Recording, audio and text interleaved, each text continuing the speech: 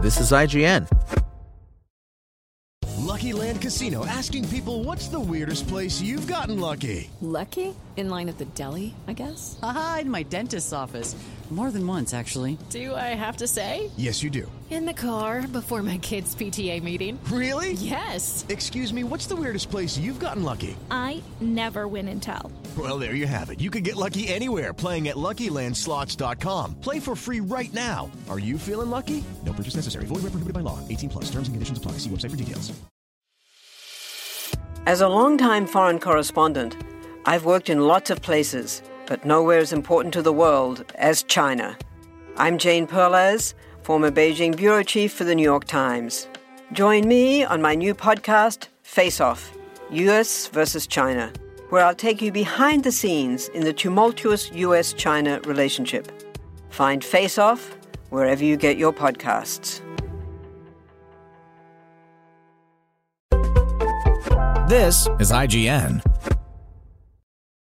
Roguebook Review. It's about time. By Cam Shea. I've spent a lot of my gaming time over the last 5+ years duking it out against all manner of foes using the most powerful weapon of them all. Cards. And in that time, two of my favorite card-based battle games have been Faria and Slay the Spire. With Roguebook, those worlds are colliding. Well, to be more precise, developer Abracam has brought its Faria universe across to the roguelike deck builder genre and created something of a literal storybook take on Slay the Spire. Roguebook doesn't quite reach the same dizzying gameplay heights as that game, but it has a lot to offer, from its clever dual-hero battle system and gorgeous presentation through to its puzzle-like overworlds that are built around the premise that you're trapped within Faria's lorebook. One of Roguebook's most interesting points of differentiation is its overworld exploration. Every map starts out with large swaths of blank parchment, and it's only by using brushes and ink pots that you can reveal what's on each tile. As you paint, you'll come across opportunities to draft more cards, to transmute existing cards,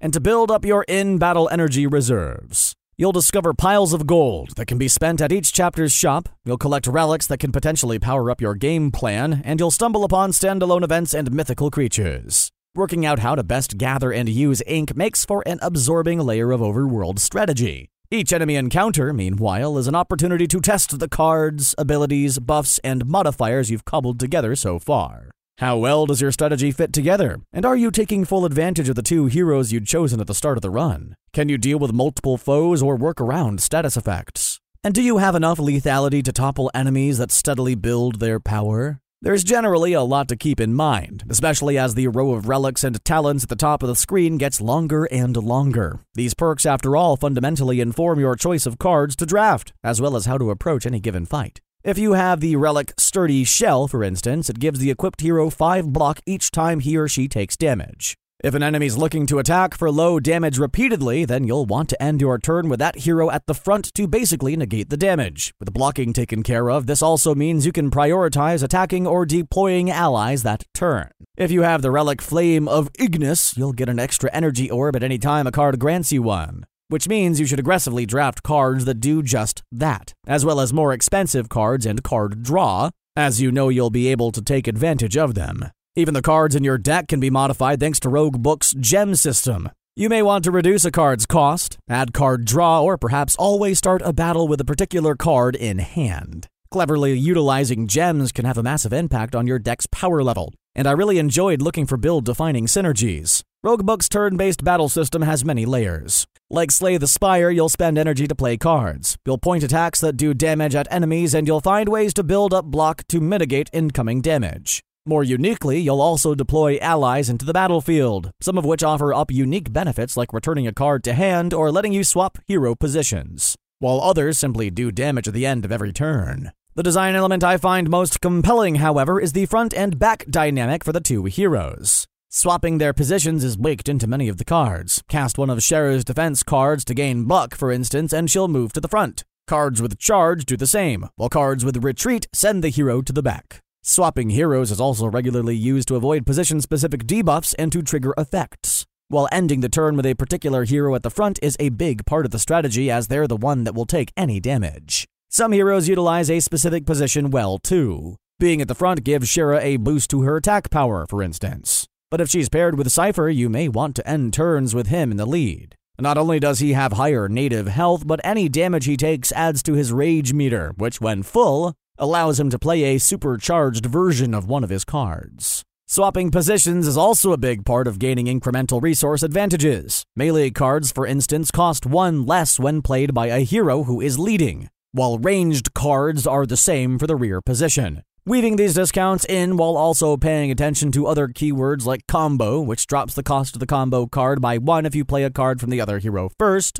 is integral to making the most of your turns. Each hero also has strengths, weaknesses, and unique mechanics to be aware of. Shara, for example, can generate daggers, which are essentially zero-cost damage spells. She also has plenty of strong single-target attack cards and can cause ongoing bleed in enemies. Surako's cards, meanwhile, are generally a little more expensive but hit harder. He's more focused on AoE, on boosting the power of heroes and on generating block, and sometimes turning it into damage. As mentioned, Cypher has the rage mechanic, so has cards that generate rage or take advantage of rage, as well as ways to sacrifice health and then heal back up. He can also deploy aggressive allies and then bolster their attack, or sacrifice them to save his own hide. The last hero is Aurora, a low-health spell-casting tortoise who can summon an army of frogs, which all stack atop one another to create a single heavy-hitting ally. Many of her cards are either concerned with her health or are dual-sided. Sip is an example of both, healing for 4 if Aurora is damaged,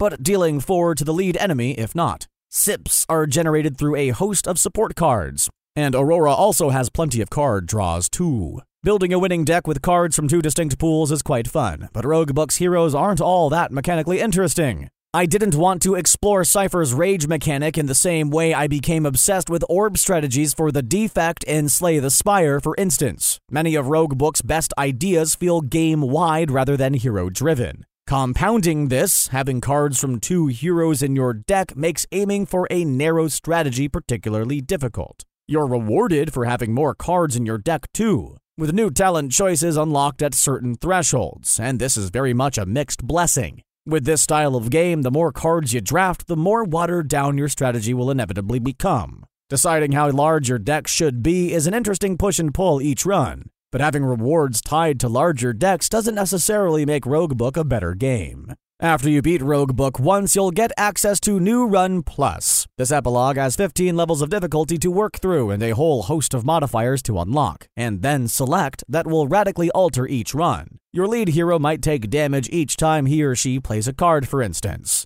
Or the back enemy may always start stealthed. It's an interesting approach, but I found myself wishing each row was unlocked at once, as opposed to unlocking each modifier individually, as some were much more appealing to attempt than others. The higher the epilogue level you clear, the more pages you're rewarded, and these are spent on significant metagame upgrades like boosting the starting health of your heroes, adding more energy walls to each map, and increasing the likelihood of rarer cards or treasures dropping. For the most part, the embellishments help make you more powerful for future runs, but you may want to think twice before unlocking some of the options. Randomizing the cards in your starter deck, for instance, certainly has high roll potential, but it can also leave you at a disadvantage. There's something to be said for starting with a vanilla deck that's reliable enough in the early game and that you then build on, while transmuting away the weaker cards over time. New Game Plus represents significant endgame component, but it's still a shame Roguebook doesn't have anything outside of it. I'd have loved an additional palette cleanser mode, like daily challenges or the ability to create custom runs for fun in which I build my own starter deck, swap starter relics, and so on.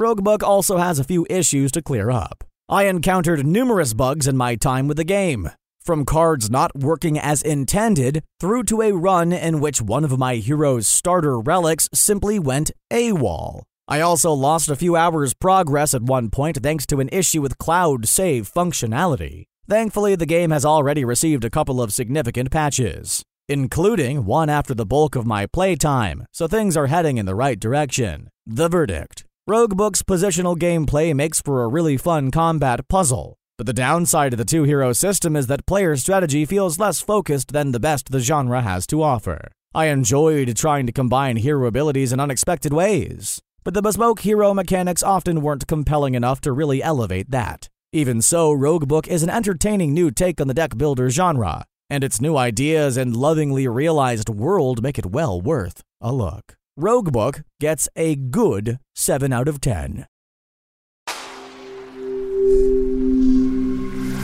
Spoken Layer. Hello, it is Ryan, and we could all use an extra bright spot in our day, couldn't we? Just to make up for things like sitting in traffic, doing the dishes, counting your steps, you know, all the mundane stuff. That is why I'm such a big fan of Chumba Casino. Chumba Casino has all your favorite social casino-style games that you can play for free anytime, anywhere with daily bonuses. That should brighten your day a little. Actually, a lot. So sign up now at ChumbaCasino.com. That's ChumbaCasino.com. No purchase necessary. VGW Group. Void where prohibited by law. See terms and conditions. 18+.